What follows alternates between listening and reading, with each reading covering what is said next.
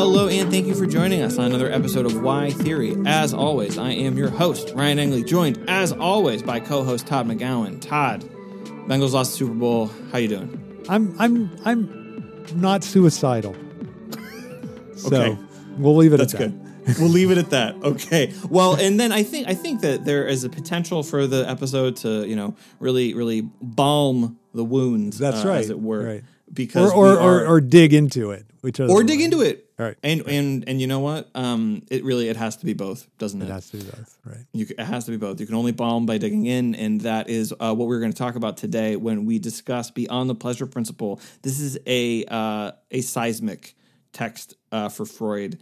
It changes on the one hand, it changes everything, but on another hand, this is sort of what we're going to talk about, is that he finally has to confront that which he has been had theorized already, and so it's very interesting for that reason.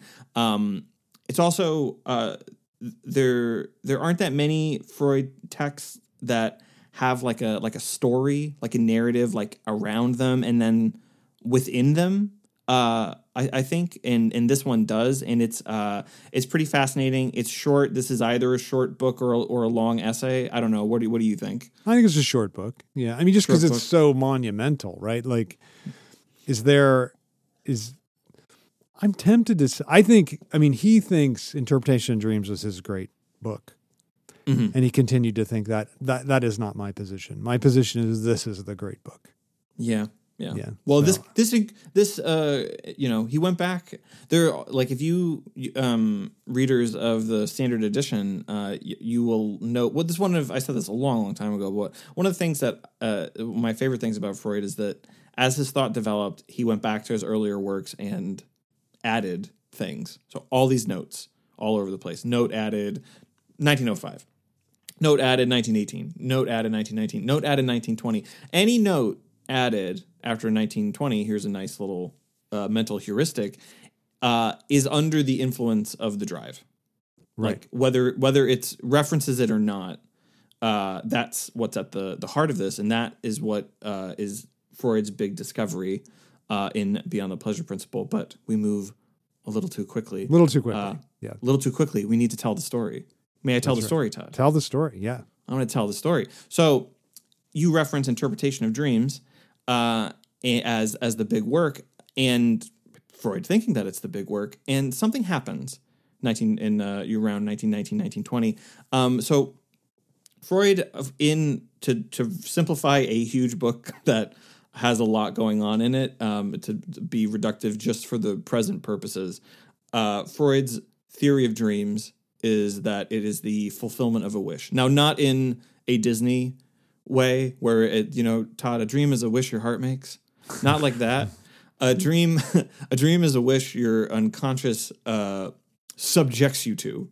We'll put it that way. And that in that work, one of the ways I like to phrase it is that Freud starts from the position of a dream is a movie. He didn't say that like this, but he could have because film had been invented. But a dream is a movie that plays in your head, and you're the only audience. Right. And they don't make sense.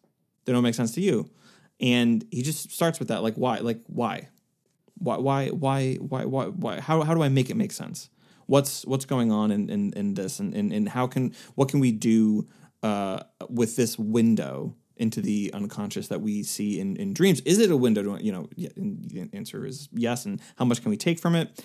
And people get hung up a lot on the content of the dream, but what really fascinated Freud, and this is, I think this is our position, it's certainly Zizek's position, he writes this in a lot of different places, is the form of it. This is very hard to remember dreams, but if you remember the shape that it took, that there's something there.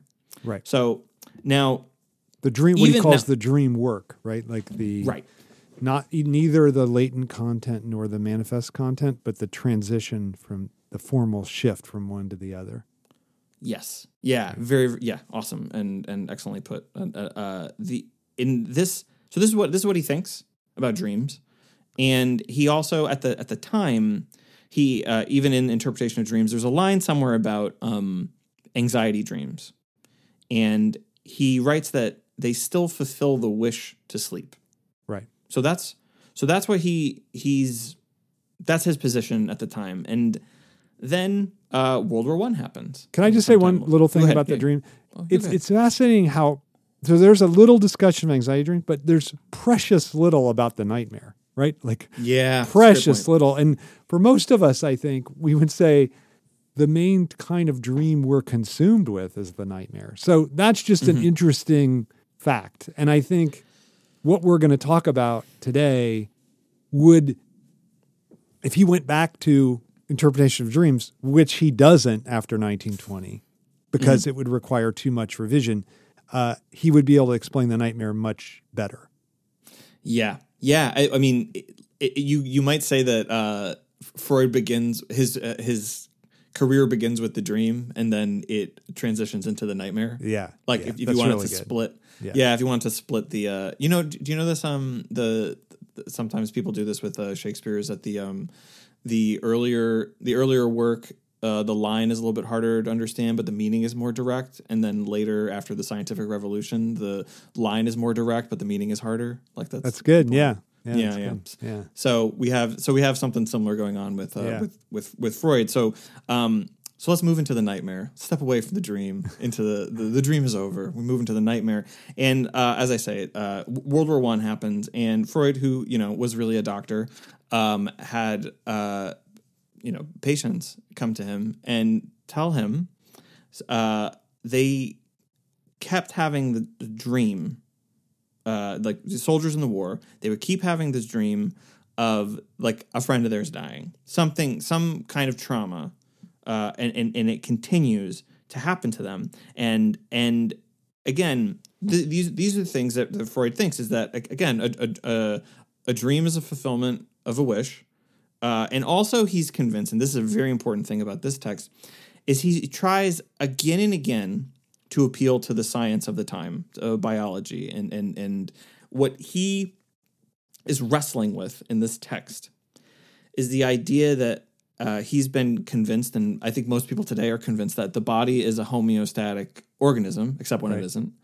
But he's trying to make sense. Why would the body continue to do this, to subject someone to the same thing over and over again to their detriment? What does, and it even conflicts with some of his own terminology, such as the pleasure principle, which very, very quickly on that, pleasure principle has a relation with something else called Todd, reality principle. Right. And the idea here is that the pleasure principle is like whatever it is that you do that you find pleasure in, it needs to be extended. And so, like, you might say that's the reality principle. Well, and it works in this, in this way. Well, but isn't the pleasure principle? The reality principle wants to extend the pleasure principle, but the pleasure principle is about what's weird about his definition of pleasure, isn't it? That it's about the elimination of excitation. Right? That you get pleasure not from building up tension, but from and it obviously the you can obviously think of the sexual act, right? Like you build up tension, and then the pleasure comes with the release of the tension. So, and the reality principle just tries to extend that out further. So I think that it's interesting how even his conception of pleasure, there's a little something kind of counterintuitive about it, right? Like it kind of cuts against the way we usually think of pleasure as something's exciting to us. Actually, for him, pleasure is the diminution of excitation, the letting go of it, what's really fast? This will probably be interesting only to you, so I apologize, listeners. But Joan thinks what the reality principle does is just what the pleasure principle does, and it's just the pleasure principle. I don't understand. So she thinks that there's no difference between the two? She just thinks that the pleasure principle is that pleasure should be extended. So she doesn't give much truck to the idea of reality principle. Interesting. Yeah, that's her idea. That's why I phrased it that way. Yeah. I don't think that's Freud's idea. So no. I think you're right. I think his idea is like the pleasure principle is the diminution of excitation, just like okay, sex act, but I always use the example of the roller coaster, right? Like you go up the hill, you build up the tension, then you go down, you get the pleasure of the release of the tension, right? Like that. So I think that, but I think you're right. Like there's this great line where he says, just what you were talking about the traumatic war neurosis, right? That he says, what does he say? It's like anyone who thinks it's self-evident that dreams should take you back to a trauma has totally misunderstood the nature of dreams, right? So he really, I think you're right to say he's really in this experience has put him in a real bind because it's cut so much against his, and that's why I think you're right to start the episode with interpretation of dreams, because it cuts so against his theory of the dream, right? Like that, like why are these dreams not providing pleasure, not following the pleasure principle, but instead actually like causing an increase in excitation, causing a overwhelming stimulus rather than a diminution of stimulus, which is pleasure. Right. And then, and this two things very important here. So this designates for him a beyond of the pleasure principle, which is why we had to define it and talk about that. Because I think that usually, it's such a taken for granted concept of his, whenever I don't know that I've ever read people talk about the pleasure principle when writing about the beyond the pleasure principle. It's just like a thing that happens in our line of work. It just gets like it gets either like assumed or taken for granted because what we want to talk about is the beyond. But it's important Right, it's incredibly important. He even begins the whole book, right, with, the very first line is about the pleasure principle, right? In the theory of psychoanalysis, we have no hesitation in assuming that the course taken by mental events is automatically regulated by the pleasure principle. That's first line beyond the pleasure principle. So, I think you're absolutely right. Like, if you don't have a sense of what pleasure principle is, then you're not going to understand what beyond the pleasure principle is or death drive is, because that's basically what he's theorizing as beyond the pleasure principle. And what's interesting is that the event you talked about is crucial, right? Like this veterans returning, and then he's trying to cure them, and they end up having these dreams about the traumatic incident itself, and he can't understand that. And then I just want to interject very quickly. He's really, really clear. It's a great insight from him. These are not memories. These are like, I forget which page this occurs, but like they're not remembering something that happened. It's like the thing that happened is alive and is happening again. Right. That's like, and it's a very, very important point. Like in these dreams, it's not a memory of a thing, not like recalling a sunny afternoon or Salad Days by Sam Peckinpah, anything like that. It's like, it's a re-trauma. So anyway, please. Well, I think that's a point that can't be underemphasized, right? And that's why for Freud, like every time you have the dream, you re-engage the trauma. You're not just remembering the trauma. Important point. And also in psychoanalysis, sorry, what were you going to say? Oh, sorry. No, just it's fresh. That was it. Fresh, right. And in psychoanalysis, same thing, right? Like nothing, doesn't he say nothing can be killed in effigy, like, or in absentia, right? Like you have to actually repeat the very event in the psychoanalytic session in order for it to get some purchase on it. So I think that again, like both things are the same point, right? That you're not just, let me just tell you my memories and then we can talk about those memories and then you can go out and everything will be fine. No, you have to actually like freshly, it's a good word by you, freshly engage them, right? And they get both in the traumatic sense and in the attempt to deal with the trauma. So I think that's really, really important. So that's the first thing, right? The first event that troubles the pleasure principle in this narrative that he's telling. Again, the book it reads almost like a novel, right? Like he's going from one thing to another, it's one of the most genuinely a work full of genuine doubt that I've ever read. Yes. Like just constant expressions like, I'm being very speculative here. I don't know. I'm not sure. If you don't want to follow me, I totally get it. He's just like anyone who thinks Freud is this dogmatic thinker, you just have to think he's just acting in this book, which it's clear that he's not. It's clear that he's racked with doubt himself about this concept. Anyway, the next thing that he gets to is interesting.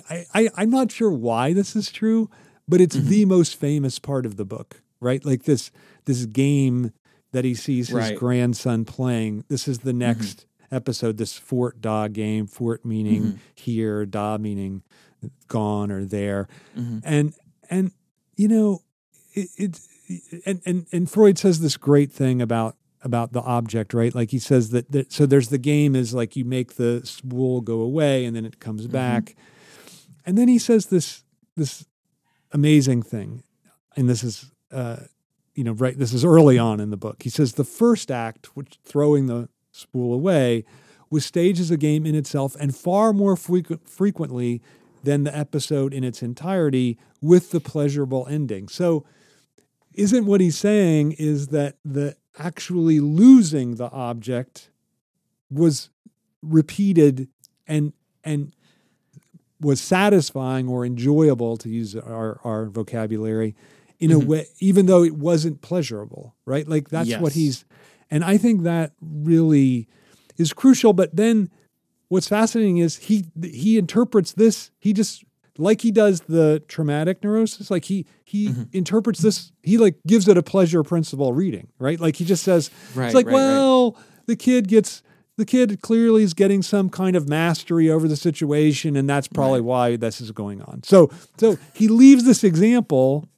with the pleasure principle intact, and that's why I think don't you think it's weird that a lot of people use this as an example and they explain Death Drive as the drive to gain mastery through repetition? Right. Which is yeah, go ahead.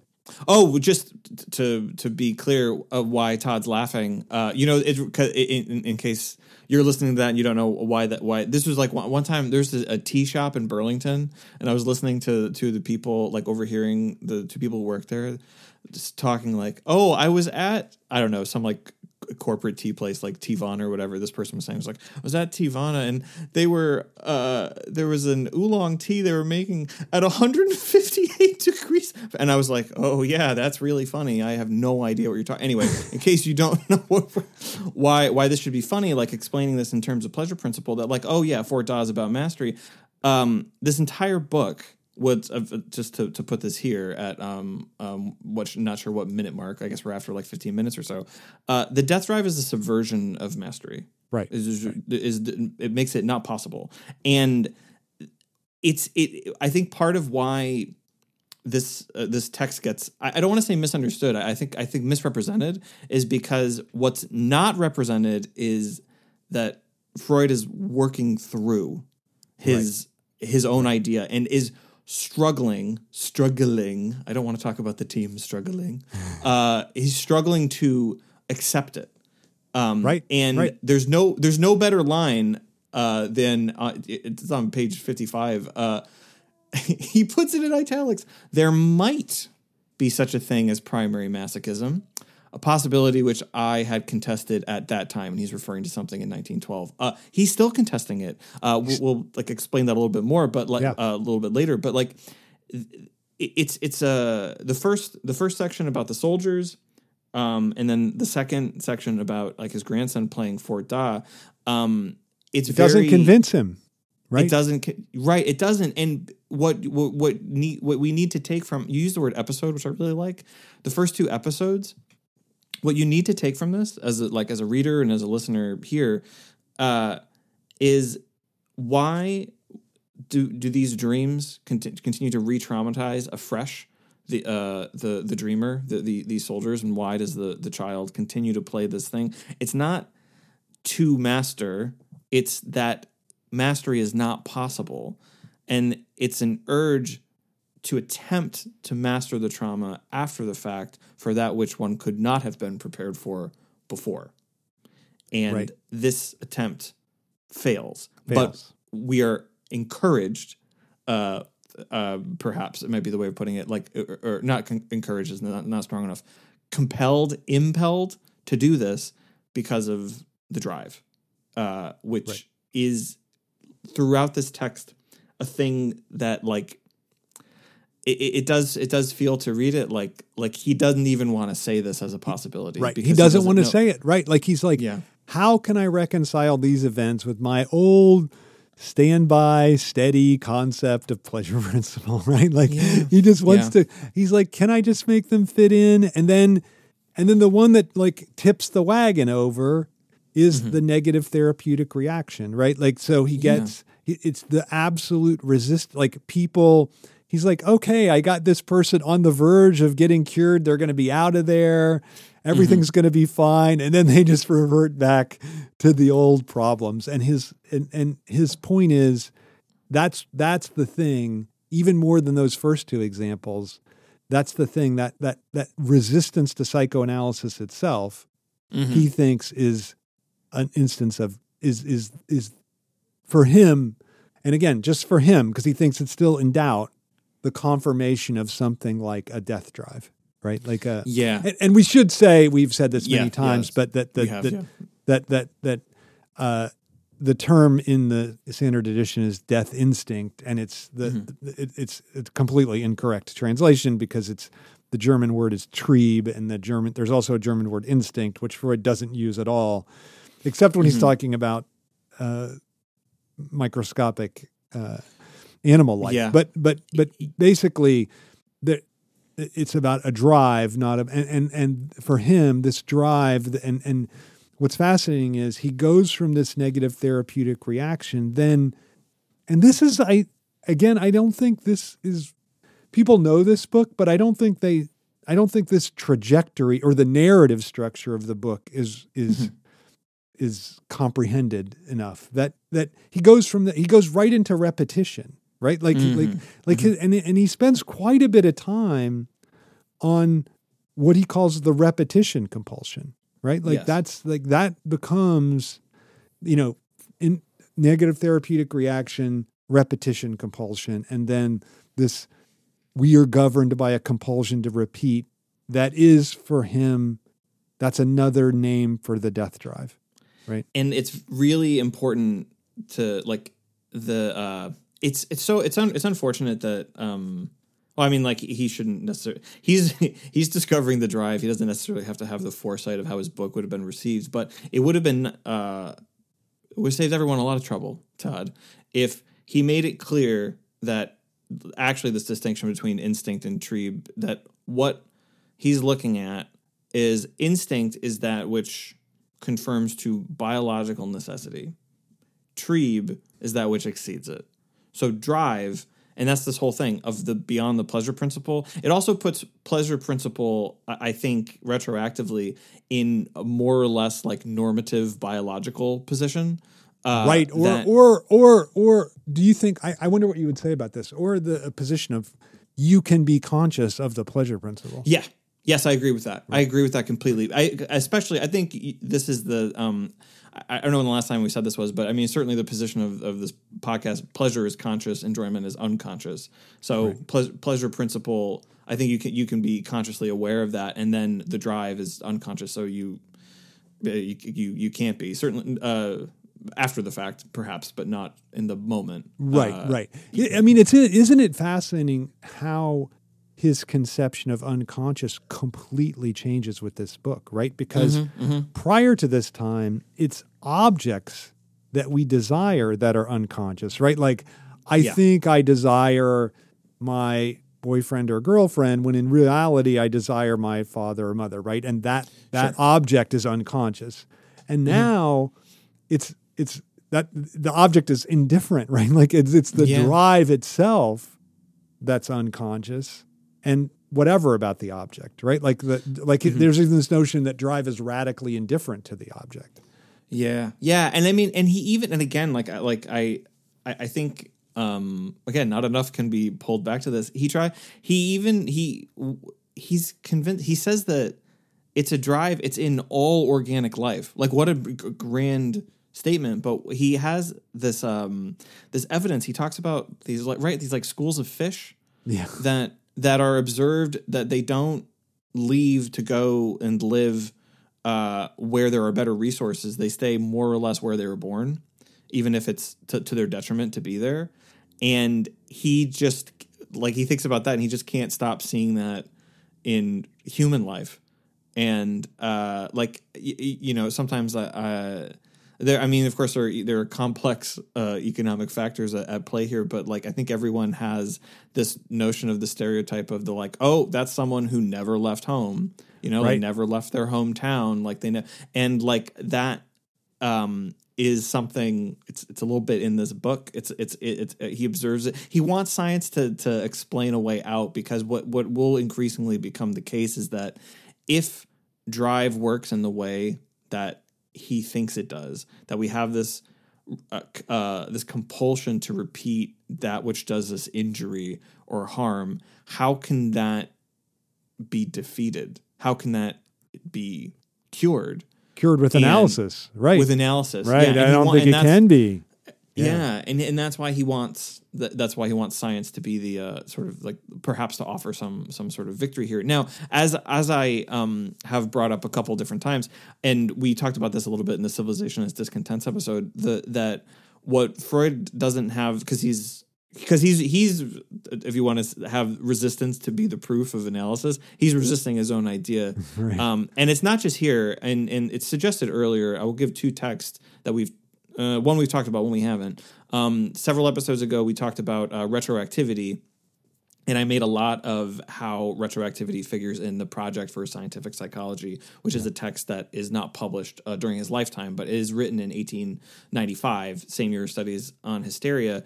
And what he uncovers there is that trauma arises for me as in a series, but more importantly for him is in this retroactive way. Right. And it isn't so much it isn't so much that one needs to repeat the trauma, but that trauma will always repeat. And so he's like kind of in a banal way, you'll be recalled to something back. Recalled back to something that had been traumatizing earlier. He already had this idea in 1895. In 3 essays on theory of sexuality, he writes very famously, the finding of an object is always the refinding of it. Yeah. And so it's like these two pieces, and I'm sure that there are others, where he has repetition, he has compulsion, he has trauma, but they're not all together, and the like indestructibility of it as an idea. I think that's the thing that he kind of pushes him into having to accept this, like the radicality of a thesis that has roots in earlier works. Yeah, I just think that, don't you think he's so tied to the idea, and he thinks it's radical, that we are driven by pleasure. That he even says here, this is in like, I don't know, chapter 3 or something of Beyond the Pleasure Principle, where he says, we want to repeat experiences that never brought pleasure and never will. And that is shocking. Like he's shocked by his own discovery, right? Like that it overrides. Like he just thought, I've got this pleasure principle down from looking at dreams and looking at jokes and looking at slips, and that I've got this down. So, and I've kind of got the psyche down. I have a sense of it. And all of a sudden with this book, you're right that there are these presages of it, right? Like moments that foreshadow what he's gonna come up with. But I think I think it really is a blow to himself, right? Like that it really, like, like Hillary once said to me, interpretation of dreams was a blow against all of civilization, and then Beyond the Pleasure Principle was a blow against Freud himself. And I think that's really true. I think there's something that's really right about that. I agree. That's the referencing in A Difficulty in the Path of Psychoanalysis, when Freud says 3 psychic blows struck against humanity. The first by Copernicus, discovering that we're not the center. Humans are not. The Earth isn't the center of the universe, and then Darwin uncovering that we're not the chosen children of God, we're not the center of creation, and then his own discovery: ego is not master in its own house, and then this is Freud's not master of his own theory. I think is the blow that's being struck, and because the entire idea of mastery is being blown up. I do think I think what he couldn't have seen at this time. And I'm pretty sure I've used this example on the podcast before, is that the drive, I think there's a productivity to the negativity, and I don't think he was in a position to see it. And I think had he perhaps been able to, maybe he would have been able to have analysis help someone to sort of that idea. But the example that I like is when I interviewed for this job, you told me that you thought I was going to blow it because of the drive. And I remember this so distinctly. I probably have told this story on the podcast before, but you were like, oh, come on, you understand. We've been doing the podcast for like, I don't know, a year or so already. Yeah. You're like, you understand psychoanalysis. Okay. Like you said it like that, like, like as a joke, right? Like that you undermine yourself. And then obviously I'm here in California. And so you didn't. Got that. I did. No, but then I called you and said, hey, you understand psychoanalysis pretty well. You should have known I didn't really want to leave the Northeast. So that's exactly why I would do well on the job interview. And right, that's a dimension of the drive that Freud doesn't have a conception of. I actually don't think it's generally out there, but I think that you combine this with an idea that I think he expresses elsewhere and earlier about being born too soon for something that. That I think that's how I guess another way of glimpsing or looking at how the drive works is that like you don't want to do something, and because you don't want to do it, like the way that you undermine yourself is in a position where you have to. You end up doing it successfully, right? Yeah. Right. So you are continually pushed into situations which you are really not prepared for. You're always born too soon, again and again in different situations. Right. Social, relationship wise, job related, like whatever. Like it's just that I think that's a dimension because it was just it just struck the heart of all that he had written before. I don't think that he was able to see like, well, how can I make this work? Yeah. I think that's such a good point, right? Like that there is some, like he even gives the example of the way you repeat failed relationships. But what he doesn't see even there, right? Like there's a way in which the relationship fails that itself can be successful, right? Like, there's a certain, you always find a relationship with a certain tension, and maybe that tension is actually the thing that allows you to grow out of, I don't know, whatever, the original relation you had with your parents or something, right? Like, right. So I think he doesn't see that possibility at all. And instead, isn't it, I think we would both agree that one of the more lamentable, I don't think the biology part is lamentable at all, because all he's saying is, look, I think what he's trying to do is, does biology contradict this idea? No. And so that's why, that's all I want to, then, okay, we're fine. Yeah. Right. Yeah. So I don't think that's a problem at all. And I think a lot of people, when they read this, they're like, oh, it's so naive biological. But no, that's not his point, right? It's so that I think that's neither here nor there. But I do think and I think you would agree, the most problematic part is that when he wants to see something positive, what does he do? He invents a countervailing drive, right? Like that is eros, which is this drive that holds things together, which will lead him, to end civilization's discontents with which drive will end up triumphing. And like, right. I think to myself when I read that, I sure hope to God Eros doesn't triumph, whatever that is. Because, I think your claim too would be, it's like death drive is not the problem. The problem is the retreat from death drive. And I think that, so I first we should talk about this dualism, because I think that really is a weakness of Freud's theorizing in this book, and he doesn't ever get rid of it. He even says, from the first, my ideas have been dualistic. Well, no, they haven't, and they even aren't here if you followed your own thinking correctly, I think. Yeah, no, well, there's like, I don't think it's not a dualist reversal that has pushed him from saying in 1915 that masochism is inverted sadism to here beginning to acknowledge that masochism is a primary psychical function, not a secondary, not a social thing that plays out in the symbolic realm, but is primary in the psyche. That's not that's not a dualism. That's a dialectical reversal, as we would like to put it. Like that's a and it again.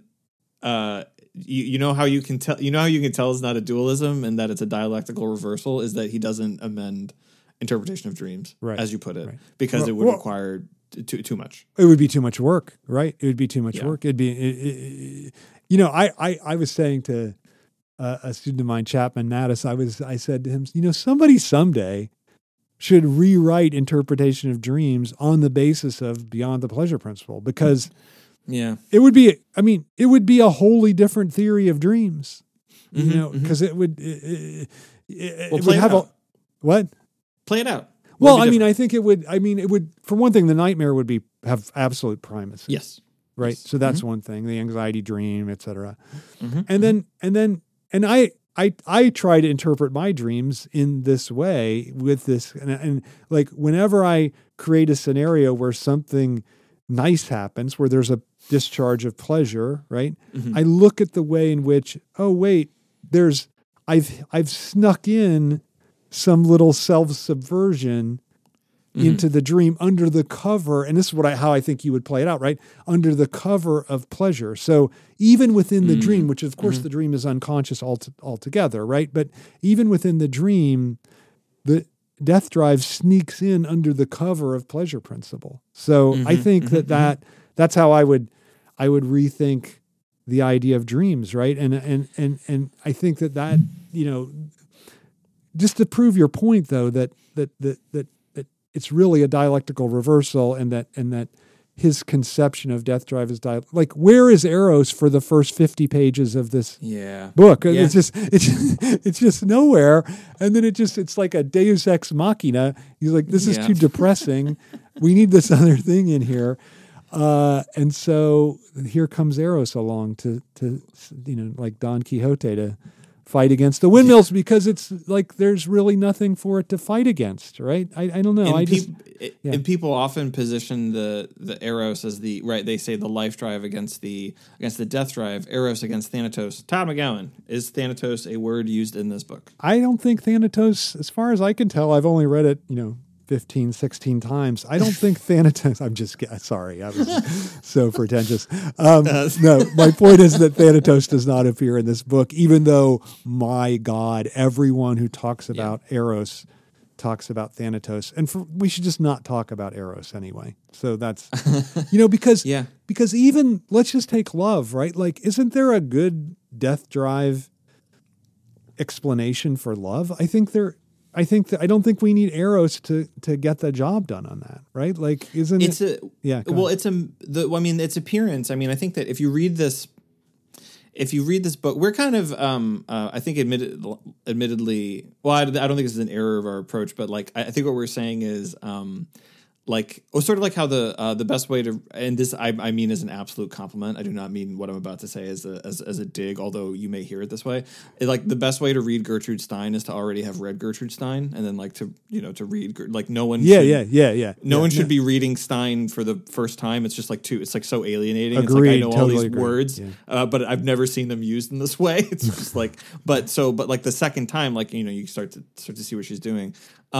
And so we're kind of doing the same thing here, which is that, like, the best way to read Beyond the Pleasure Principle is to have already read it and to sort of know what's happening. So of course, if you understand it in the meta way that we're trying to frame this book, of course he's going to invent a drive, another drive. He's not going to accept, as Lacan is insistent, that there is only one drive and it is the death drive. Right. Like, of course he's going to try to find a way out of this and make it about like competing drives for which, like a WWE match, which there could be a victor, and maybe it changes, and that there's some, because what he wants is for there to be a possibility out, and what he doesn't see is the kind of thing that I suggested earlier, that it is its own way out. It doesn't have to lock you in a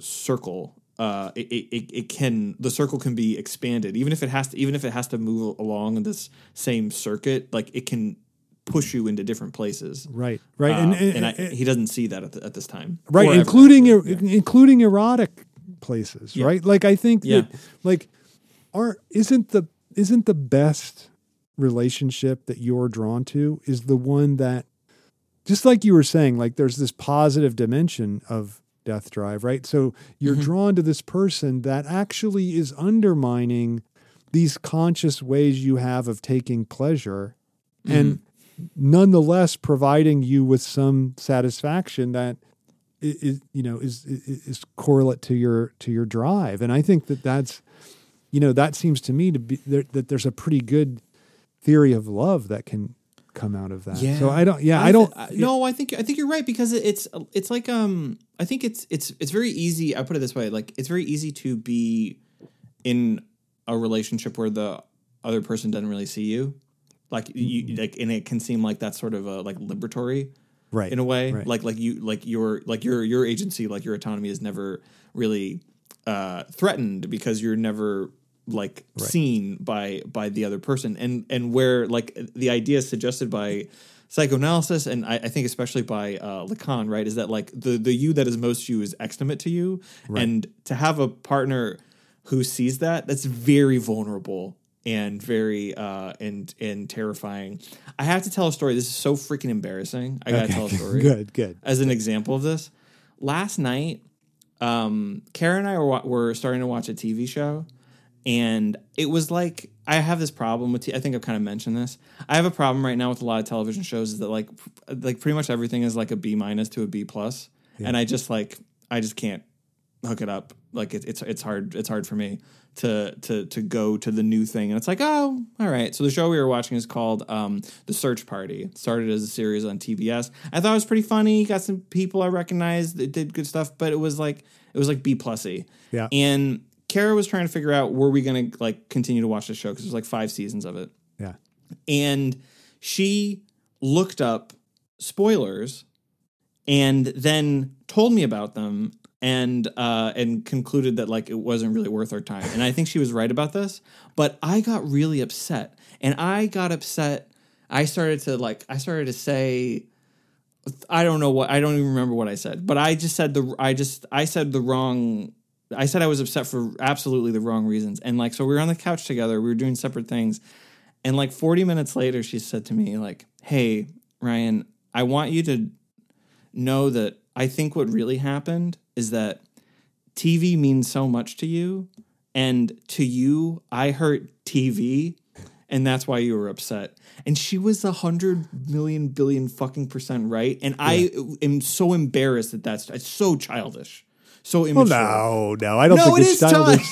But what I like is that I think your point is right, that the person, like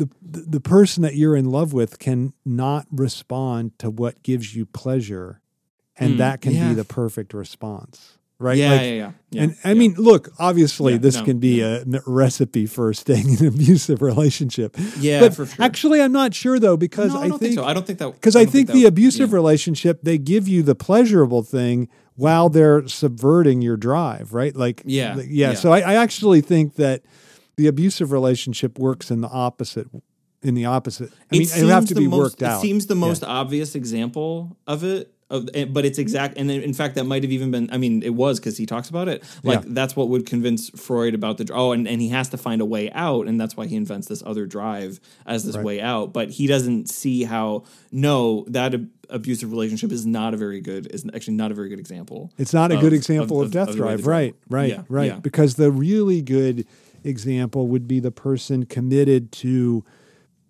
confronting the person with their own unconscious drive, right? Which is like that. And then,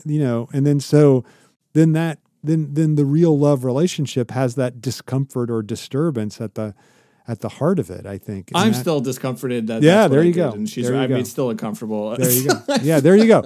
I think that's really, it's just fascinating to me how he's And of course, it's like, this is the great revolutionary text, so he doesn't quite get what he's doing.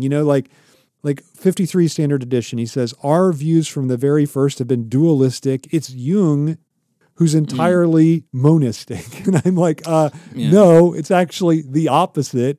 Jung is this yin and yang dualistic thinker. Yeah. You're the dialectical thinker. And then he does this thing where you're right that this is the book where he really comes up against primary masochism, right? Like prior to this time, he said masochism is just inverted sadism. And from this point forward, he will be able to say the opposite.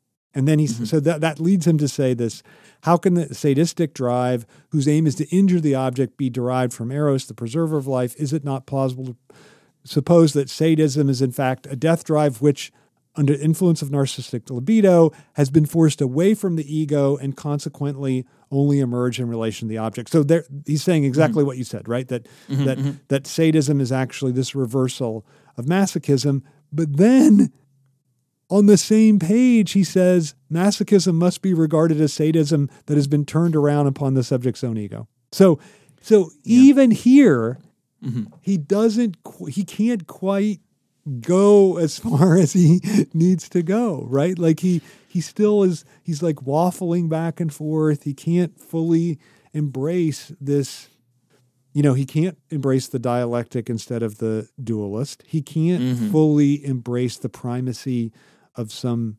masochistic relation, right? I think it just strikes him as too bizarre, too radical, and he kind of pulls back from it. Yeah, it's really interesting. And we when we did the 3 episodes on ego, superego, and id, I think if there was some way to, I'm sure this does exist, but if there was some way to pin an episode at the top that was like, if you're new to the podcast, what's the episode you should listen first? I actually think it's the id episode. Yeah. And because what we do there is align id with the position of the it's the dialectical position, and what's pretty fascinating in his book, like he doesn't get into the id, like he ignores its dialectical function. And I think like we're pretty consistent in the podcast is that like where do we find error with Freud? It's where like he does where he thinks he's a dualist who really thinks he's a dualist, right? Like that where he thinks that, like that's the problem. Right. And well, isn't it funny that id isn't mentioned one time in this book either? No, never. It's just it's funny. Yeah. Yeah. And I mean, like he even like it's not the next book, because the next book he does is group psychology, but the what is the next major book, the ego in the I think it is probably the next major book. It's 23, so this is 20, and there are a couple things about that. Like, don't you think that book? I think obviously there's incredible value in superego as a concept, and so that's important. But I do kind of think that the structural theory and the way in which people glommed onto that afterward, and ego as the like ego psychology, et cetera, even still today, right? I think it was a retreat from the concept of death drive, which doesn't really get mentioned there, which is again fascinating, right? Like, why doesn't what is the I have my own idea, but what is the relation between death drive and superego, right? Like Freud never gives that. He never gives it. And so how did that not get into ego in the id unless he was like trying to get some distance from this disturbed? I mean, he comes back to it in Civilization's Discontents, right? But but even there, he's talking much more about aggression. And we should say that a lot of the followers within psychoanalysis simply just dismissed this concept out of hand, right? They were just this concept being death drive. It's nonsense. Yeah, death drive is nonsense. And then the ones that accepted it, save Lacan himself, so he's really the only one. And I'm thinking primarily of Melanie Klein. Just take it as, okay, death drive, that's aggressive. There's an aggressive instinct, right? And so you really miss the boat about this whole masochism thing if you think that aggression is somehow, like death drive is just aggression, I think. Like that just misses entirely what's going on with the with the concept, I think. So, And yeah. doesn't it? It's one of those things where it kind of downplays it while seeming to take it seriously. It's like, yes, well, of course, there's a primary aggressivity in the psyche, so you are therefore aggressive consciously in the social, and it's like that's not. Then that makes it one to one. Right. That like there's aggression in the psyche, there's aggression in your symbolic behavior, but that's not. Then that makes everything very conscious.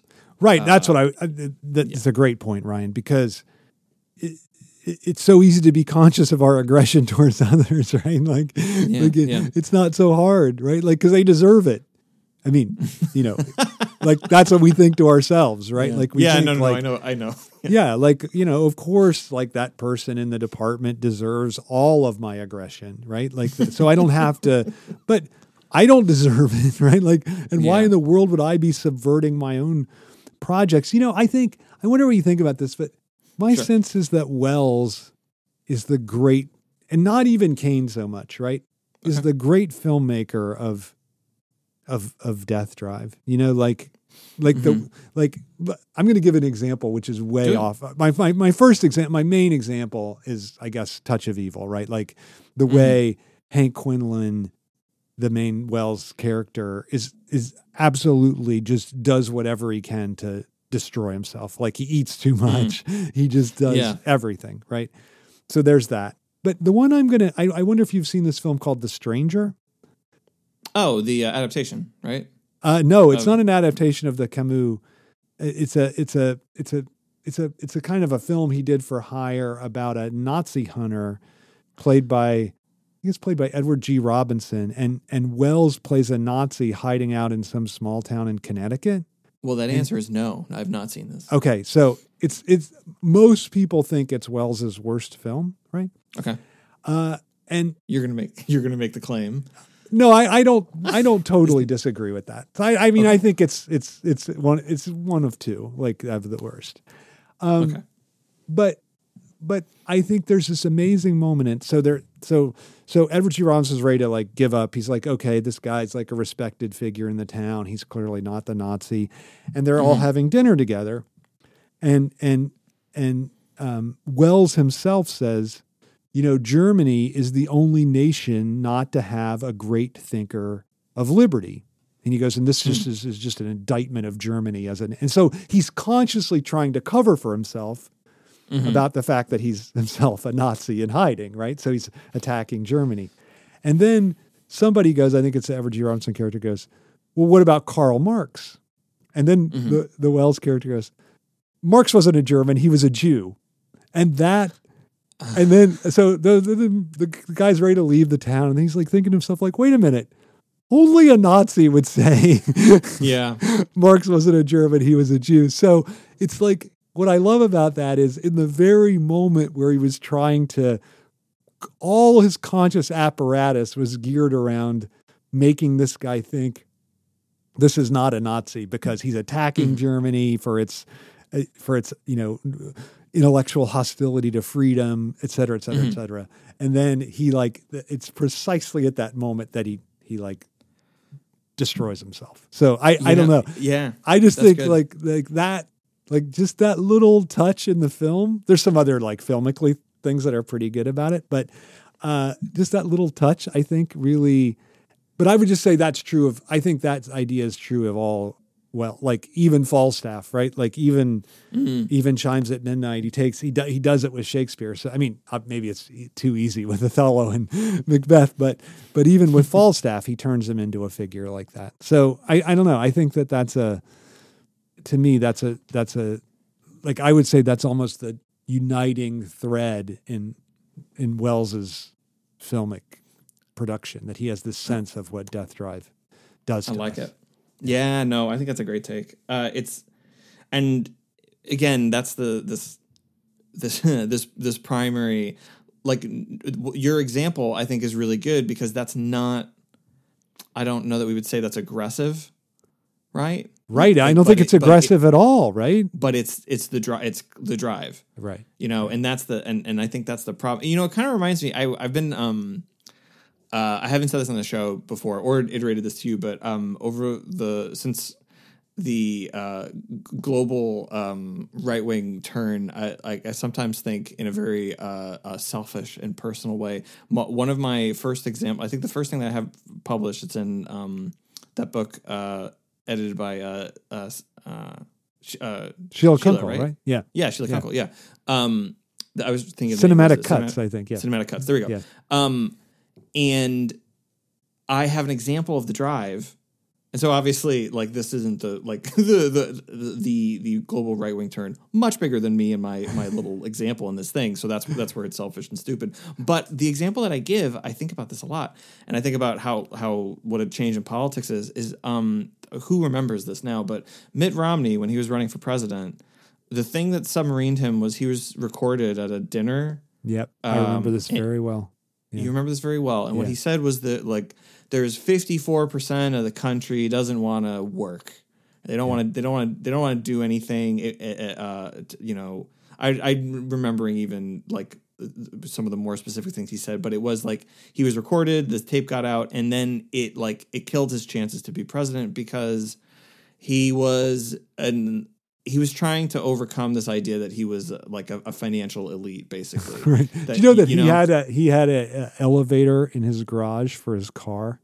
Ridiculous. Which should have sunk his presidency itself. But it's because he said that and it was in secret. And I think like that was my example of like the drive in politics, like that submarined his thing. And then you think like, oh my God, like how much more worse things than that has Trump said, or Boris Johnson or whatever, who may have given the Queen COVID, not him directly, but the way that he's handled anyway. Right, so, right.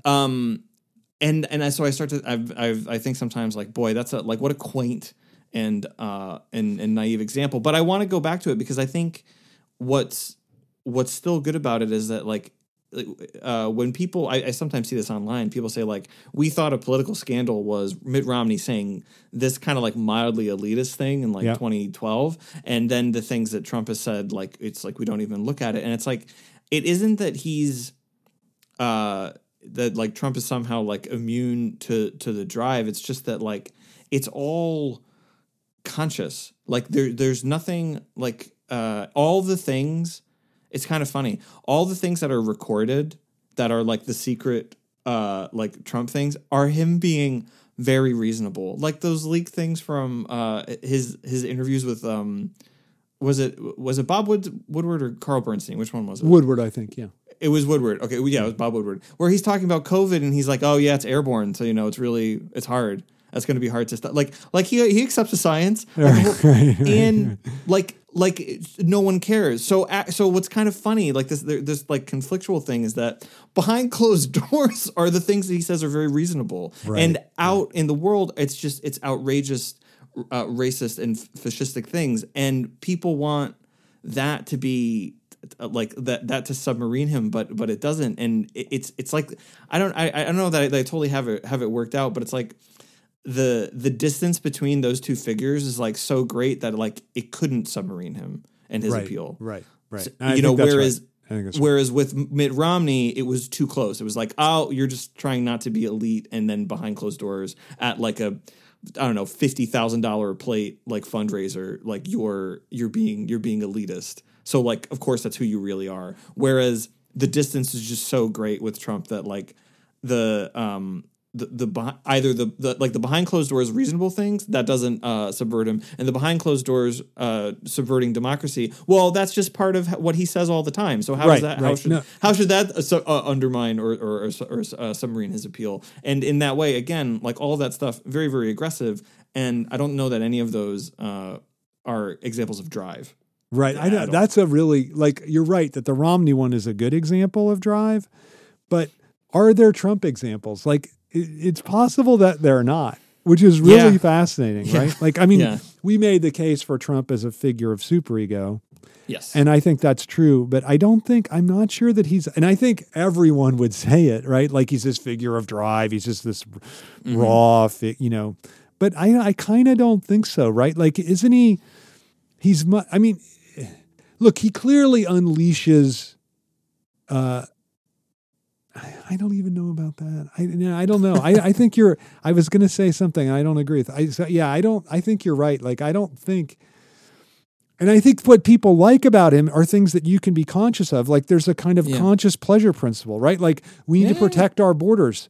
Pleasure principle. Like, that's not drive. Like, that's just pleasure principle, right? Like, I think that I think that it's a really good point by you that the way in which he satisfies the drive is super egoically, right? Yeah. It's not in this straightforward.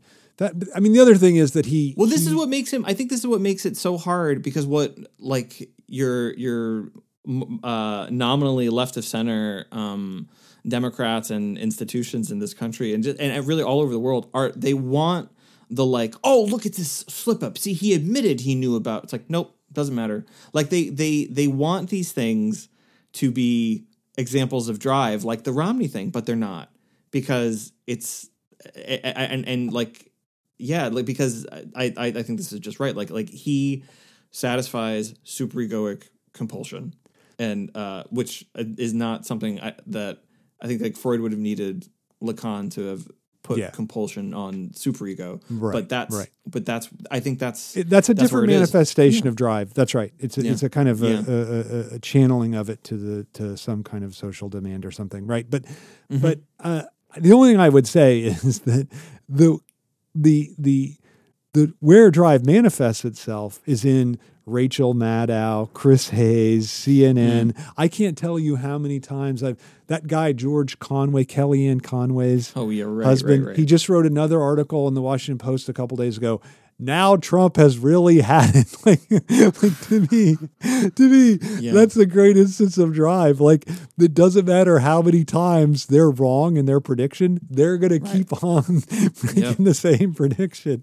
Like, Freud would have loved it. Like, it's common. It's like, the drive is the source of comedy in this way, right? Like, it just repeats the same thing, and they don't even bother to change they could just change the date on those articles. Trump has really had it this time, and no, he hasn't. So I think could be facing felonies for felony charges. Right. How many times have I seen it? Yeah. So I think what the trouble is that, like, our politics to this point. I think this is a thing that is. I don't know if it's unique to fascism, but I think it is something. When you're talking about a fascistic figure, they cannot undermine themselves, like to their own supporters, and the line of attack that is from the liberal or the progressive side is like, look at how it's incoherent. Look at how he's undermining the thing. He says he's going to do this, and then he doesn't do this thing, and it's like obsessed with this kind of rationality. And what it doesn't see is that the supporters are. I think this is what it is, Todd. Is that his support is on the side of the drive. It is It is primary masochism, and so the media pointing out the ways that he is being sadistic to his support it just makes the support better, more fervent. Right. It just solidifies it. It makes him more. Right. So it's not that he's somehow the one human being who doesn't have death drive. It's just that, like, he is, in our current moment, a figure with whom death drive is at the absolute basis of his appeal. Right. It's absolutely right. It's absolutely right. And it makes me think of the Totalkrieg, the Total War speech that Goebbels gives, right? Like that, where he said, he like goes on this, he like gets in this crazed, and the crowd gets crazed too. And he's like, we've suffered a terrible defeat at Russia, at Stalin, but we're now we're gonna work 12 hours a day, 14 hours a day, 16 hours. We're gonna give more and more, and the people are going crazy, and you're like, wait a minute. Aren't you supposed to like promise them the war's going to end? It's all going to be pleasure. But no, he doesn't, right? Like, no. So I think you're right that the fascist leader, like, part of their appeal is the way they're beyond the pleasure principle, right? And and the left keeps responding with the pleasure principle. Yes. Right? Like, look, we can we're going to build back better. We're going to give you Right. a lot of good things. And Right. people Right. look, this is not a slam on the masses because it's true of the elites as well. People don't want a lot of good things, right? Like people want people want this subversion of the good things. And I think, and I mean, it's more evidently true of these idiots that like go up into space because they can't find anything to fail at on Earth, right? Like Yeah. like, maybe I'll get blown up there and at least I'll finally find some satisfaction. Like that's what they're thinking. That's the unconscious, That would be right? the drive. Yeah. So I think that it's like, to me, both you're right, in the reaction to the fascistic figure and in these like elitist multi-billionaires, like it's, to me, it's most evident there, right? Like that they're like they're like a surfeit of pleasure, whatever pleasures they wanted, right? Like they could whatever sexual partners they wanted, whatever they wanted, right? Like any devices they wanted, whatever they want. But that's unsatisfying, right? Like there's nothing to go beyond the pleasure principle, so they have to go up into space or whatever. I think it's a great point. And our examples, and I think this is a nice point to kind of like sew this together, is that we make this text it's so important, and it's well worth reading. And we tried to give this kind of like this meta structure by which to then read the text with this one. Like sometimes it works best to like go through them, a little bit, but this I think is the text is at war with itself, and that's maybe the most important thing to take. That's certainly been our claim. I think that's right. I think it's right. And it's interesting because in I think it's the last paragraph or penultimate paragraph, he even like his expression of this. So it's something like the thesis of the work, right? He says the pleasure principle seems actually to serve the death drive, right? Or death drive, instincts is the translation. But and even the way he puts it, right? Like seems actually, it's like he's not sure. He kind of thinks it does, and what's interesting though is Eros has dropped out of that statement, and it's just pleasure principle and death drive in relation to each other, which I think they are in relation. So I think you're absolutely right that it is like that it's the work more than any other that Freud wrote where he's at war with himself and can't and is trying to, I think he wins the war because he gets the idea out there, but it's still an immense struggle, I think. Yeah, and it is in some ways performative in the entire point, because it really is very much to the detriment of most of the earlier work, save for like some ideas that he didn't incorporate. Like he could have made everything consistent with the death drive, but did not, because really again, like this is important. Like he struggled with it because it's an idea that to really really take seriously. To really, really, really take it seriously. Like it blows up so many of his assumptions. So many of his own, right. Yeah. But also everybody else's, right? Like we all think we act for mastery. We just do. Yeah, right. So and he can't do it. And it's really interesting, this text, because it puts Freud in this, I think, a really interesting position where he tries very hard to be a scientist and to make this a scientific theory of the mind. And what he finds again and again is that sciences cannot explain this phenomenon that is beyond the pleasure principle. Right. So he's not a scientist. And then I also think, he's not completely philosopher, because he tries so hard. Like science is not straw man here. Science is not like, oh, look at how weak science is at explaining this. It's like, no. He wants it to explain, at least partially. He wants some basis, at least, because then he could go to it, right, and develop some sort of cure. So it's not quite philosopher. Only it's like we were talking this before, right? It's not quite Rick Boothby, right? It's not quite Rick Boothby. No, right? No, Rick is much more. If Freud was a philosopher, it would be Rick Boothby. I think that's exactly right. It's what's happening here, and I think this is a position that Freud finds uncomfortable, because he is forced into it is that he becomes this is like what I would say. I think you agree with me on this. He's an aestheticist of the psyche. Absolutely. So he's not scientist, not philosopher, but he's an aestheticist of the psyche, which makes him, for us, it makes him a theorist. Right. Like in the way that we do this that's what what theory does is it is an aesthetics of subjectivity, which is why I like our examples have been political and filmic, right? And personal, anecdotal, like throughout this thing is like this is the I think this is the first. Is this the first work of theory, Todd? I think I like the claim. I like the claim. Yeah. I like it. Well, okay. So what's the lesson, Ryan? Oh, the lesson is watch In the Mood for Love. Watch In the Mood for Love. Wow. Okay. Yes. I think you're out of the blue with that lesson. That's really good. Okay. I think it's the great. It's the yeah, great. It's the great correct. repetition compulsion. You're absolutely correct. Just, yeah. Absolutely correct. Yeah. Yeah. Over and out, Ryan. Over and out, Todd.